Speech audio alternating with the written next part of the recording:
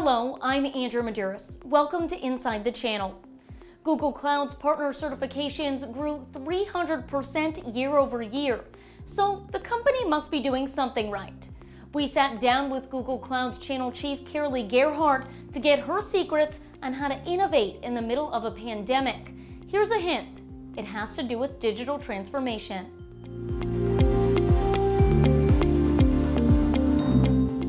I think I'm just about to hit my 2-year mark, so it has been a whirlwind. So I'm responsible for the global channel here at Google Cloud. All of that keeps me very busy and is an exciting time to be here.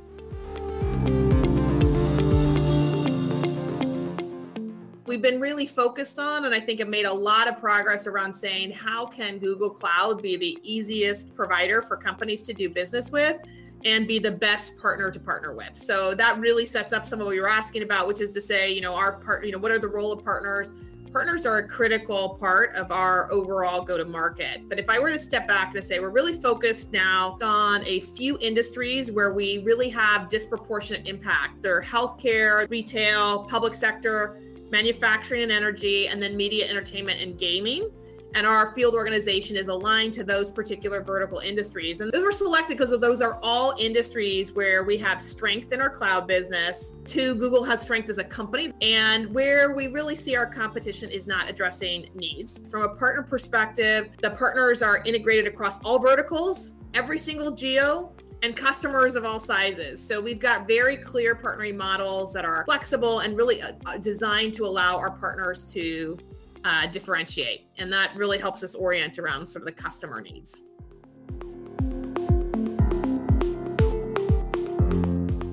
Our partners have really stepped up to help our joint customers around maintaining business continuity, adjusting to new ways of working, and building a foundation for the future too. And the great news is a lot of the things that they're doing today are going to be super relevant into the future as well. They've helped hospitals directly impacted by the virus. We've worked with retailers and grocers who are addressing dramatic shifts in demand that have happened for all of us as we've looked to buy more toilet paper and other things. And then how to adjust to working at home. We've seen all different ways in which that has been instantiated around how to help in kind of this particular moment in time.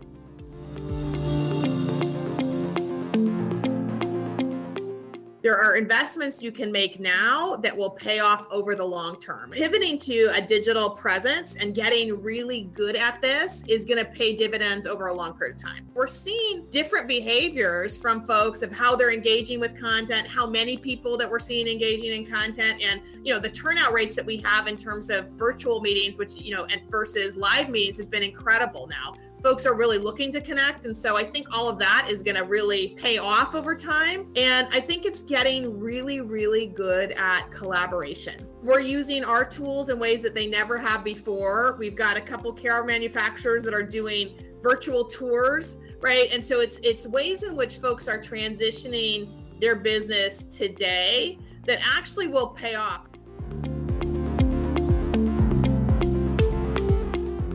I think on the business side, folks have figured out how to enable remote work. And I think the reality is much of that will change over time.